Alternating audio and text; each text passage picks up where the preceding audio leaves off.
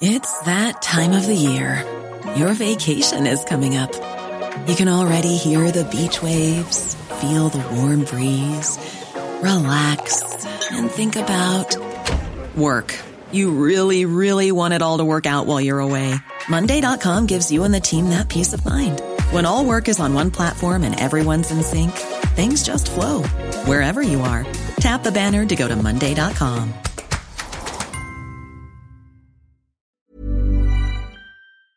My business used to be weighed down by the complexities of in-person payments.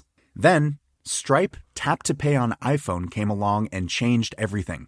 With Stripe, I streamlined my payment process effortlessly. No more juggling different methods. Just a simple tap on my iPhone and transactions are complete. What's truly remarkable is how Stripe caters to all my customers' preferences. Whether they're using cards, Apple Pay, or other digital wallets, Stripe ensures a smooth checkout experience every time. Setting up Stripe was a breeze, taking just minutes to get up and running. From local markets to global retailers, Stripe helped me expand my reach and grow my business with ease. To learn how Tap to Pay on iPhone and Stripe can help grow your revenue and reach, visit stripe.com/tapiphone. Coming up on DTNS, the sad history of Skype. We come to mourn it, not to bury it, yet. Should Apple be allowed to buy Dark Sky? And how we think ISPs will justify data caps after this is all over. This is the Daily Tech News for Wednesday, April 1st, 2020, with an April Fool's Day news-size hole in my heart. I'm Tom Merritt in Los Angeles. And I'm Sarah Lane at Studio Redwood. In Salt Lake City, I'm Scott Johnson. I'm the show's producer. My name's Roger. Hey. We were just talking about Sarah Lane's new Oculus Quest that she has obtained. We sure were. That's the new it's live the new, with it. I'm VR for 3 months, people. Don't bug me. We are very excited for you, Sarah.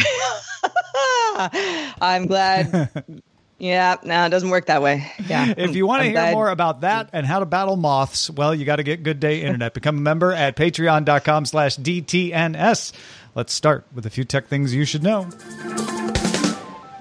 An attacker used login credentials of 2 employees to access information of more than 5.2 million Marriott hotel guests, including contact details, loyalty account information, partnerships, preferences, and some demographics. Marriott doesn't believe that the attackers access passwords or payment info or passport or ID numbers. The company learned of the breach at the end of February, believes it dates back to mid-January, and has launched a site where users can check if their account was accessed.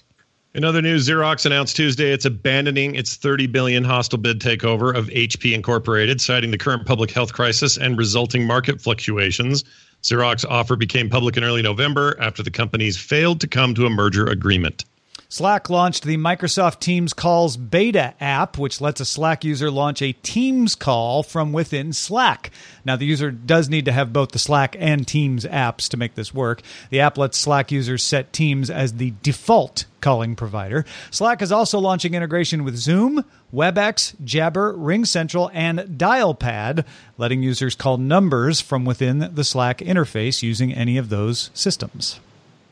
Reuters reports Uber Eats will offer delivery from Carrefour in Paris, and the Financial Times reports that Uber Eats delivery will be offered from convenience stores in Spain and local pharmacies, pet shops, and convenience stores in Brazil. Delivery Hero is also using its warehouse capacity and riders to deliver groceries. It also works with Carrefour in France, ICA in Sweden, and Walmart in Argentina.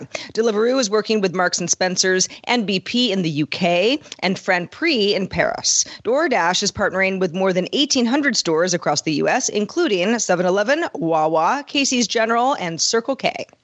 All right, brace yourself for this one. Amazon now allows purchases of movies and TV shows in its iOS and Apple TV apps directly. I know. Previously, users had to purchase or rent shows on the web to gain access to the app. Usually you could go through, Safari or something and then just hop right back over. Apple takes 30% of all in-app purchases and does not allow companies to subvert that by linking to their own purchasing methods.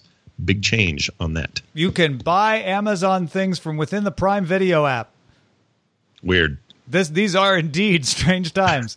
9to5Mac reports that based on an early build of iOS 14 it obtained, Apple is working to improve the iCloud Keychain password manager on iOS with two-factor password integration that does not rely on email or SMS. Users will also reportedly be warned about using recycled passwords. An AI developed by DeepMind called Agent 57 has learned to play all 57 Atari classic video games in the arcade learning environment that researchers use to test the limits of their deep learning models. Agent 57 uses the same deep reinforcement learning algorithm to achieve superhuman levels of play, even in games that previous AIs have struggled with. However, there are still limitations. It can't learn to play more than one game at once. It can master a game, but it can't do two at once. Or 57 at once. Has to retrain for each new game. What did you remember Agent 57 was, Scott? It was a dog, Saint Bernard, that carries the little jug of like brandy under its neck to save you, and it was part of was it the Mighty Mouse universe or something? Some old cartoon. Danger Mouse, yeah. Well, it's Danger Mouse. That's what it was. And it was this dog named Agent 57. So I don't know if they got it from that or where that came from, but sure. Very cool. All right, let's talk a little more about the big merger. It finally happened. T-Mobile USA and Sprint completed Wednesday their commingling. The USA's third and fourth largest mobile carriers, T-Mobile CEO John Legere, I think is how you say it, stepped down, and T-Mobile CEO or COO Mike Sievert is now the combined company's new CEO. Users will start seeing increased coverage as the networks now will interoperate and not interpolate, eh? Anyway, and Sprint will begin to come under the T-Mobile brand this summer. Sprint's Boost and Virgin brands are being sold to Dish, which will be allowed to use T-Mobile's network for 7 years. I didn't think this was ever going to happen, but it did. Sorry, bad paragraph, everybody. I'll start today over. It happens, man. Don't let it bring you down. It's okay. The important thing is... it's such a big merger. I mean, Scott can barely contain himself. I had to merge the words. Exactly. Yeah, a lot of merging. Goodbye, John Legere. I'll be very, very sad to see him go. I thought he was pretty crazy, cool, and fun, and did a lot of amazing things to bring T-Mobile from the brink of death when AT&T was not allowed to buy it. But, this will potentially be a stronger company because of it, and we'll see if Dish can become a fourth carrier. That's the plan. We'll see. Yeah, I wasn't really thinking that this deal would fall through, but long time in the making. And yeah, I'm with you. John Legere, I don't know him personally, but I really enjoyed any time he participated in any sort of speaking engagement. Yeah. So hopefully we haven't seen the last of his wit and humor. If we didn't have to keep our family-friendly tag, I would say something in tribute to John Legere right now. Yes. Ars Technica's John Brodkin wrote up a story today about the effect of waiving data caps. For instance, Comcast, along with a lot of ISPs, have waived them. Comcast previously charged many of its customers extra for an unlimited connection. Scott, what were you paying? $60 extra? I'm paying about $60 more for an unlimited, uncapped gigabit service. Yeah. And if you had the capped connection, which is usually capped at a terabyte in the U.S., you had to pay $10 per 50 gigabytes of usage over your capped plan. Well, that's waived right now because of the current work from home orders, stay at home orders. Comcast has waived that. Comcast used to justify the need for caps by claiming data was a limited resource, which it's not. Or saying it needed caps to reduce congestion, which it does need to reduce congestion. Caps are an incredibly ineffective way of managing congestion. So Comcast has more recently justified its data caps as more vague need to promote fairness. That fairness apparently is not necessary in the northeast part of the United States where they compete with Verizon Fiber because there are no data caps there, even before the recent waiver. It also isn't so much concerned with fairness that it'll give you money for not using a lot of data. It won't charge you less if you use a very tiny amount of data, although it does have tiers. And Comcast is not the only one lifting the caps. So what has happened since the caps have been lifted? Well, largely, the internet has done fairly well. Telia Carrier, which connects network operators with each other around the world, posted to its blog Wednesday that all days of the week essentially look like Sunday, which used to be the peak usage. So, in other words, the internet was built to handle the worst that you could throw at it. We're throwing the worst we can at it more days, but the overall peak isn't worse than usual. Overall traffic volumes have risen by more than 50%. And the worry is not that they won't be able to handle the capacity, but how it handles outages, which is a good worry to have. So they're working on how do we make sure we build in capacity faster than we would have before, so that if something goes down, we have some redundancy to handle it. Whereas before, you really only had to worry about that on Sunday. Now you have to worry about it every day of the week. Comcast specifically said Monday that it measured a 32% increase in peak traffic since March 1st. With increases of 60% in some areas of the U.S. VoIP and video conferencing, of course, up 212%. VPN traffic up 40%. Gaming downloads up 50%. Streaming video up 38%. And Comcast says that even though it's waived this data cap, the usage is, and we quote, within the capability of our network, and we continue to deliver the speeds and support the capacity our customers need. That jives with what Telia Carrier is saying. Like, overall, we're able to handle this. Comcast told Ars Technica, however, that it's too early to comment on what the company will do after the current data cap waiver ends on May 13th.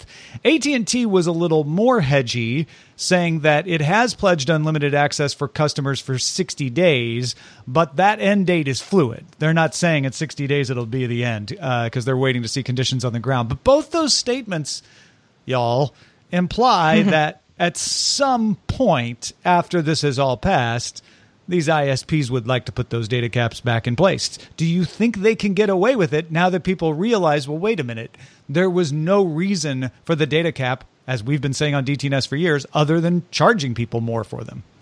Yeah, especially because I love Comcast saying, listen, we're Comcast. We're strong. We're the number one in the U.S. We can handle this. You are safe with us. Oh, however, data's finite, and if you use more data, you should pay more. When this is all over, we're going to go back to the old way of doing things, even though we've assured you that we don't have to. Yeah, they make it sound like they've opened up a water spigot and said, okay, well, the water's free for now, but eventually we're going to run out, so we need to go back to it. I mean, I don't know if they'll do that or not. I can't get an answer out of them whether they'll waive my additional money I pay every month to avoid the $10 per 50 gigabyte usage thing. So if they're going to waive that for me, they haven't said, or they haven't gotten back to me with a definitive answer. So for all I know, I'm still paying for no data caps, even though right now they're lifting data caps, which is a whole other issue. But at the end of all of this, I hope what happens is that we all have real data from multiple sources that can say, look, the internet was fine. In fact, this was a great test for it. And we learned that it could handle this and could handle that. And these other extemporaneous charges are no longer necessary for this industry to thrive. Who knows? I mean, to be fair, they already knew that. This has been a practice in marketing of like, we think people will put up with paying for data caps because it kind of makes sense to them if they don't really know how this all works, right? Yeah. It's easy to be like, listen, you watch a lot of streaming movies, and your neighbor here really only checks her email once or twice a day. Is that fair? And you might go, yeah, maybe not. I should pay more. Turns out the blinking lights don't cost more when they blink more. Which is kind of one of the ways I've explained this over the years. So I hope that what they do is really lean into speed and maybe like charge me a little extra for a synchronous connection, right? Because if I'm doing a lot of uploads, I need a synchronous connection. I'll pay a little extra for that. Charge me more for faster speeds. That is long established and something that everybody is okay with. Like, yeah, you let me go faster, I'll pay more for that. But data caps are counterproductive. They're consumer abusive. They are not necessary at all. They are a choice that ISPs make in how they charge you. And it's a bad choice, in my opinion. And this kind of shows that. And hopefully enough people have learned that it'll be difficult for them to go back to that in the future. Well, we're not done with Zoom news this week. Bleeping Computer notes that security researcher @_godmode has discovered a method to expose Windows credentials in a Zoom call. Zoom makes URLs and network paths clickable in chat messages. So an attacker could send a UNC path link, a network path usually beginning with 2 backslashes. And then when a Zoom user clicks on the path, Zoom uses the SMB file sharing protocol to open that link. By default, Windows sends the user's login name and password hash, which the attacker can then attempt to dehash. Security researcher Matthew Hickey verified the vulnerability and advised Zoom not to turn network paths into hyperlinks. That would be a way to avoid this. To mitigate the vulnerability, users can set a group policy to prevent NTLM credentials from being sent to a remote server. Yeah, or don't click on path links, which is maybe a little harder to make people do. But this isn't a don't use Zoom. This is a be careful. If someone's messaging you a link, make sure you know who's messaging it to you and where it's going. And you might want to do that group policy, or if you're a home user, do a registry change to prevent your credentials from being passed along until they fix it. Facebook's Community Helps feature is usually launched regionally to respond. Is usually launched. That's weird. To respond to offer help in the wake of crises like shootings or national disasters. For the first time, Facebook has launched a community help hub globally for COVID-19. Users will be able to request or offer help related to the pandemic. The hub is launching first in Canada, France, Australia, the UK, and the US, with more countries to follow over the next couple of weeks, starting with higher risk countries in Europe and Asia. Yeah, so this is something that we've never seen on this scale. There's two things going on here. One is Facebook showing that it really is a helpful thing in this particular case, and number two is we've never seen anything on this scale on this planet, because even Facebook hasn't had to make a community help feature available to the entire planet at once. Yeah. My first instinct was like, oof, this is going to be messy because it's Facebook. But Facebook has the strength of numbers. So whereas this sort of thing was often available on Facebook in regional capacities after an event or surrounding something that, regional folks might be interested in, the fact that this is something of interest to the whole planet is, what better platform to at least try this out than Facebook? Yeah, I've always felt like, among the many things you can criticize Facebook about, I thought the Facebook community help feature was a pretty good one. If you're already on Facebook, then all the problems with Facebook are baked in. And so this allows you to communicate with people, make sure folks are okay, and offer help and respond to requests for help and be able to request help. So this is great. It's probably only a Facebook that could offer something on this scale. Yeah, it's good. It's also a little more accessible. There's something like this in Nextdoor, but it's super buried in the menus, and I don't know if people even know about it. So, the bigger the better, I guess, in this case. Yeah, I've never seen that on Nextdoor, and I'm on Nextdoor all the time. Super buried, like 3 menus deep. It's real dumb. Well, that's another conversation. Also another conversation, Russia and Europe are both going to use apps to track people who have COVID-19, but they're going to go about it in a couple different ways. Russia's app, launched Thursday, will let officials monitor the movements of anyone determined to be infected. Anyone without a device to run the app will be lent a device to participate. The European effort, called the Pan-European Privacy Preserving Proximity Tracing, a lot of P's, will show who a person with COVID-19 had come in close contact with, so that those people can then be contacted and take, appropriate measures. The platform launches on April 17th, with apps to roll out a week or so afterwards. The European app is voluntary, and if 60% or more of a country's population ends up using it, this could allow for looser restrictions on movement because there's more information being gathered. In the U.S., Palantir is using anonymized hospital and healthcare data and lab results and equipment supplies to model data for the U.S. CDC in a platform called Palantir Foundry. The U.K. is also using the service, and Palantir is pitching it to other countries in Europe. So we have lots of different ways to address this problem. Yeah, there's two different examples of major efforts going on here. The Palantir effort and the Pan-European Privacy Preserving Proximity Tracing Platform. Those are platform efforts. There's another one going on in Belgium, too, that is very similar to the Palantir one, which is let's take data we have and use it to inform our decisions. Are people staying home? If they are, then maybe we don't have to put in extra restrictions. And that is, you're able to do that with anonymized data that stays anonymized. There's good ways to kind of keep that data anonymized so that you can see where people are concentrating and where they're moving. And that's what's going on with Palantir. It's going on in a lot of places. The other one is the tracing. And the tracking and tracing approaches are the key to the future, according to a lot of experts. It has been the key to South Korea being able to have a looser lockdown and clamp down on the infections very fast, because what it does is say, instead of us just saying everybody stay at home because we don't know who has it, you can say, all right, you can do a few things unless this app tells you you've been in contact with someone who was exposed, and then you know to self-isolate yourself a little more. And then other places can use that to say like, oh, well, if you can show that you haven't been near somebody, maybe we can let you do a few more things. We can do temperature tracking. That is how we get out of this, because even after the virus subsides, there are still going to be reinfections, possibility of recurrences until there's an actual vaccine out there. And this is the way forward to figure out how to restart society, according to a lot of folks out there. I like it because I like the voluntary part, because that's a good sales model for this, to get people to do it without feeling like they're being forced into something. If there's anything I've learned so far in this shutdown, or in this this very weird couple of weeks we've been living in, is that people don't like to be told what to do, and it gets us in trouble. So when you say to them, hey, we got this great way to do it, and by the way, it's voluntary, and if it's over 60% of you do it, guess what? We're going to probably be able to lift restrictions because we'll have a better idea with the data of what's what and what's going on.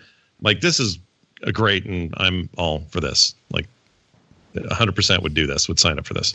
Yeah, so keep an eye out. You're gonna be seeing more of these tracing apps. There's going to be variations on it. Singapore has made theirs available, but not everybody's going to use that one. That one uses Bluetooth. It doesn't have the same privacy protections. So this European effort is going to be very GDPR compliant and voluntary as well. We'll keep an eye on that sort of thing. But I think those apps are going to end up being incredibly key to how countries are able to navigate forward in the months after May, right?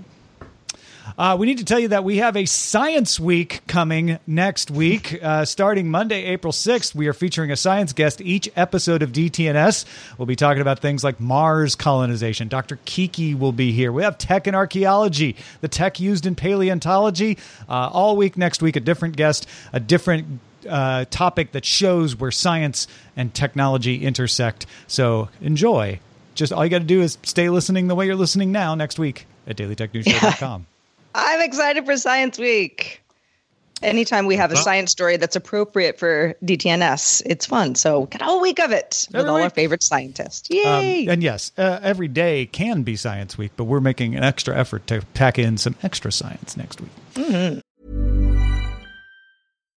If you're looking for plump lips that last, you need to know about Juvederm lip fillers. With Juvederm Volbella XC and Juvederm Ultra XC, your lip look, whether it's subtle or bold, can last up to 1 full year with optimal treatment and no additional maintenance. Find a licensed specialist and see if it's right for you at Juvederm.com today. That's JUVEDERM.com. Add fullness to lips in adults over 21 with Juvederm Volbella XC or Juvederm Ultra XC. Do not use if you have severe allergies or a history of severe allergic reactions, or if you're allergic to lidocaine or the proteins used in Juvederm. Tell your doctor if you have a history of scarring or taking medicines that decrease the body's immune response or that can prolong bleeding. Common side effects include injection site redness, swelling, pain, tenderness, firmness, lumps, bumps, bruising, discoloration, or itching. As with all fillers, there's a rare risk of unintentional injection into a blood vessel, which can cause vision abnormalities, blindness, stroke, temporary scabs, or scarring.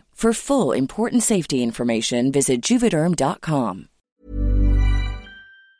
The Claude 3 model family from Anthropic is your one-stop shop for enterprise AI. With models at every point on the price-performance curve, you no longer have to make trade-offs between intelligence, speed, and cost.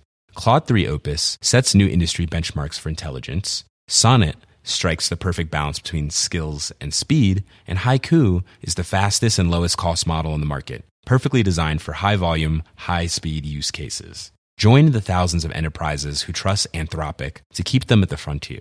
Visit anthropic.com/Claude today. My business used to be weighed down by the complexities of in-person payments. Then, Stripe Tap to Pay on iPhone came along and changed everything. With Stripe, I streamlined my payment process effortlessly. No more juggling different methods. Just a simple tap on my iPhone and transactions are complete. What's truly remarkable is how Stripe caters to all my customers' preferences. Whether they're using cards, Apple Pay, or other digital wallets, Stripe ensures a smooth checkout experience every time. Setting up Stripe was a breeze, taking just minutes to get up and running. From local markets to global retailers, Stripe helped me expand my reach and grow my business with ease. To learn how Tap to Pay on iPhone and Stripe can help grow your revenue and reach, Visit stripe.com/tapiphone. The Verge's Tom Warren has a write-up on the sad history of Skype, why it's not benefiting from the boom in video conferencing. Kind of lays out a timeline to remind us where Skype was. Back in 2011 is when Microsoft acquired Skype. Coincidentally, that's the same year Zoom was founded. So, start your engines, Microsoft and Zoom. Skype at the time had 100 million active users, 8 million of them paid for various features. In 2012 is when Microsoft started to treat Skype as a messenger app. They ditched Windows Live Messenger, which is sort of the heir of MSN Messenger, and said Skype was going to become their messaging app. 2013, Skype transitioned from being peer-to-peer to cloud servers to make it easier to use across platforms. Skype was promoted as the default messenger for Windows 8.1. It was part of Connect for Xbox One. Outlook.com integrated Skype on the web. And that transition was not smooth. It caused unreliability. It caused lack of syncing between all these different platforms. But Skype kept growing. By 2015, Skype had 300 million active users and decided a redesign is what it needed so it could compete with Snapchat. Added emojis, launched and then closed the quick video messaging feature. And in 2016, Microsoft Teams launched to compete with Slack. And between Zoom and Teams kind of spelled the doom of Skype. Now, I have been saying here that Microsoft was trying to turn Skype into their messenger. And you may have also noticed that I said the doom of Skype was spelled by things that aren't messengers. Microsoft's own Teams product, which is a messaging platform in a way, but it's not a messenger like WhatsApp. And, of course, Zoom. So, 2017, what did they do? Another new design with more Snapchat-like features that everyone hated, and they eventually rolled back. And then, of course, we are in this year, 2020. Teams has just this week added consumer-friendly features. Skype will only report that they had 200 million active users over a 6-month period. They won't give you monthly active users, but it's still less than the 300 million in 2015. The lockdown is causing a huge rise in video conferencing, 70% rise to 40 million daily for Skype. Compare that to Telegram's 200 million monthly active users, though. Apptopia estimates that Zoom had nearly 3 times the mobile users of Teams in March, and Teams has more users than Skype. So it bears repeating what we talked about earlier when we talked about Microsoft launching the consumer-friendly app features for Teams. Microsoft told VentureBeat, for now, Skype will remain a great option for customers who love it and want to connect with basic chat and video calling capabilities. For now. For people who love it. Did I hear that part right? Yes. Man, I haven't loved it for a long time. The thing is, we have a very specific relationship with Skype as creators and podcasters. It's been, for the longest time, this love-hate relationship of this is how we communicate with people, and it's as good as we've got, and not a lot of other people were doing much else. But that is changing, clearly. And this whole experience lately has just made Zoom become a proper player. A lot of people, I even heard of it before this all happened, and now I think they're kind of here to stay. And it really bums me out because back in the day, Skype had some really great ideas. It may have been before they were bought. I don't know, but feels like it may have been prior to 2011, and I was using it then, and it let me do all sorts of things it won't let me do now. So it's kind of my last resort these days. I try not to use it unless I have to, kind of thing, and it bums me out. Skype used to be, there was a reason they bought Skype. It was huge. It was big. It was like the upcoming thing, and nobody was doing anything like it. And now, I don't know, maybe they missed the target, and they're doing their own thing anyway with Teams. So yeah, Skype changed video messaging absolutely. At one point, Skype was sort of the thing, and then the competitors came along, and then mobile came along. It's better now. I mean, we're using Skype on this show and have been for some time, but there was an issue for years where it was like you'd Cylon after an hour of using it, and it was just a mess. And the whole messaging and kind of cutesy Snapchat emoji stuff never made any sense to me. In fact, I've worked at corporations where you had more than a few people on a team who had to talk to each other remotely. This is sort of pre-Slack, or at least in the infancy of the Slack era. And, I'd be like, Skype, we're going to message each other on Skype. Can't we do anything else? Can't we go back to email? And so that's really telling you something. At this point, it's not that Skype doesn't work fine for a lot of uses, but I think really kind of missing the boat on those early days of mobile and reliability issues and just a general lack of direction. Rolling back designs because everybody hates it is just not a good look. Yeah, to me it felt like they were trying to get in on what was kind of a gold rush at the time, which was WhatsApp and everything else taking over. Chatting was taking over, and that was the thing. Everybody had to have it. I remember everybody being mad at Facebook because they were not only owning half of them, but then they did stuff with Facebook Messenger that was bad. But it was to keep up with this new demand for private messaging services that weren't just SMS or, regular phone texting. And I feel like they just got caught up in that. And I don't know if I blame them. Like from a corporate standpoint, looking down on this, I probably don't blame them. But what they did in the process is sort of destroyed the soul of what Skype was. I think you're absolutely right. They saw billions of users using Snapchat and said, we need billions of users using Skype. At this point, they've given up on that. That's very clear. Whether they just kill Skype like they killed Wunderlist remains to be seen. What I hope they do is say, hey, wait a minute. Why do we still have a few 100 million users? What's that about? Maybe we can capitalize on that. Because if they finally realize that the people who've stuck around using Skype, and they said this to VentureBeat, are broadcasters and people who want a really robust way to call people and video chat. The messaging part is just something you use when your call isn't going through. It's not the main feature for people who use it.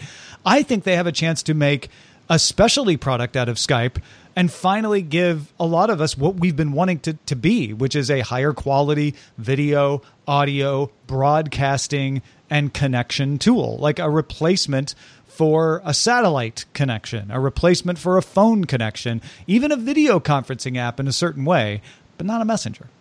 No, and a lot of us would pay good money for that. Yeah. Like we'd actually buy your services if you could provide the thing Tom I'll just pay described. any kind of money, bad, good, otherwise. Yeah. Yeah, let's do it. I mean, even something like, I don't know, recording this call and then outputting it as a video, it's extremely limited on Skype. You can do it other ways using third parties, or you can use another service altogether, but stuff like that. Hey, you can join in the conversation in our Discord, which is a great place to chat, turns out, which you can join by linking to a Patreon account at patreon.com/DTNS. Let's check out the mailbag. Mohan wrote in and said, in light of Apple buying Dark Sky, this was a very strategic acquisition for Apple, thinks Mohan. Their stock weather forecast app uses a third party, I think weather.com, you are right, Mohan, and must have become expensive for them given the number of iOS devices out in the wild. With Dark Sky, they can integrate it into their stock app, their maps, CarPlay, etc. They have access to all the backend servers and the sensors. As an Android phone user and paid Dark Sky customer, I'm not happy. But since then, started looking for an alternative and found it with Simple Weather, which uses openweathermap.org as the backend. For those who want to use openweathermap.org but don't want to deal with an API key, they can use Forecasty. FORC. I like the name of that. No E. Back in iOS 8, Apple switched from using Yahoo to weather.com for its information, and weather.com was supplying the info to Yahoo. So they were already cutting out one middleman. Now they're cutting out even more middlemen. The Dark Sky API is backed by a wide range of weather data sources, which are aggregated together to provide the most accurate forecast possible, according to Dark Sky. So it's not like Dark Sky creates the data. It's just their special sauce for interpreting it. But I've seen some people say that because Dark Sky is so popular, it's antitrust for Apple to buy this and take it away from Android. Mm-hmm. Do you guys agree? Real quickly before we shout out. I mean, possibly. It feels litigious, but I'm so bad at knowing what you should sue for in this business anymore that I hate to say, but it seems like a thing that... I mean, there's so much competition for weather apps, and they're all using the same data sets that come from meteorological agencies. It's just their own spins on it. I'm not sure if it qualifies as antitrust. I will say, and I've only used the iOS version, Dark Sky is far and away the best weather app I've ever used. I am an iOS user, so Apple buying them doesn't hurt me, probably helps me. But I can see why this was the app to purchase. I think that's why people want to call it antitrust. They're like, but I liked it. It was the best. It's so good. Yeah, and you're taking it away from half of its users. Yeah, and that's jerks. Now it's time to shout out the patrons at our Master and Grandmaster levels, including Tony Glass, Rushan Brantley, and Adam Carr. Also, thanks to Scott Johnson, our Wednesday wizard. Woo! Scott, what's been going on with you? Well, other than the wizardry I did on that paragraph earlier today was a real piece of work. However, if you want to see other pieces of work that I'm into, you can check me out at frogpants.com. I do comics, I do artwork, I do podcasts, a whole string of them.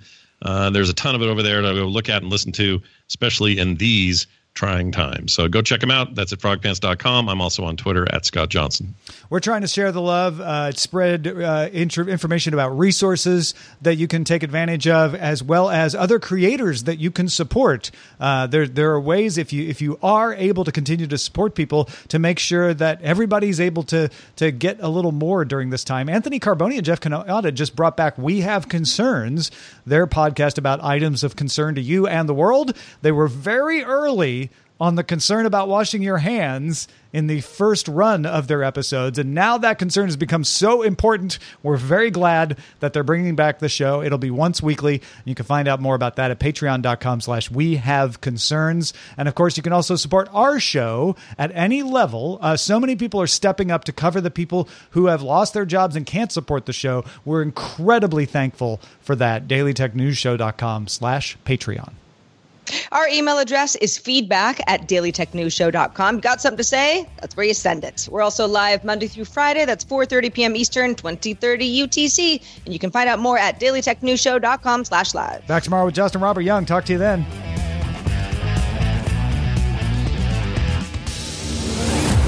This show is part of the Frog Pants Network. Get more at frogpants.com. Diamond Club hopes you have enjoyed this program. Hey, it's Paige DeSorbo from Giggly Squad. High quality fashion without the price tag. Say hello to Quince. I'm snagging high-end essentials like cozy cashmere sweaters, sleek leather jackets, fine jewelry, and so much more. With Quince being 50 to 80% less than similar brands. And they partner with factories that prioritize safe, ethical, and responsible manufacturing. I love that. Luxury quality within reach. Go to quince.com/style to get free shipping and 365-day returns on your next order. Quince.com/style. Hi, this is Janice Torres from Yo Quiero Dinero. From a local business to a global corporation, partnering with Bank of America gives your operation access to exclusive digital tools, award-winning insights, and business solutions so powerful, you'll make every move matter. Visit bankofamerica.com/banking for business to learn more. What would you like the power to do? Bank of America, N.A. Copyright 2024.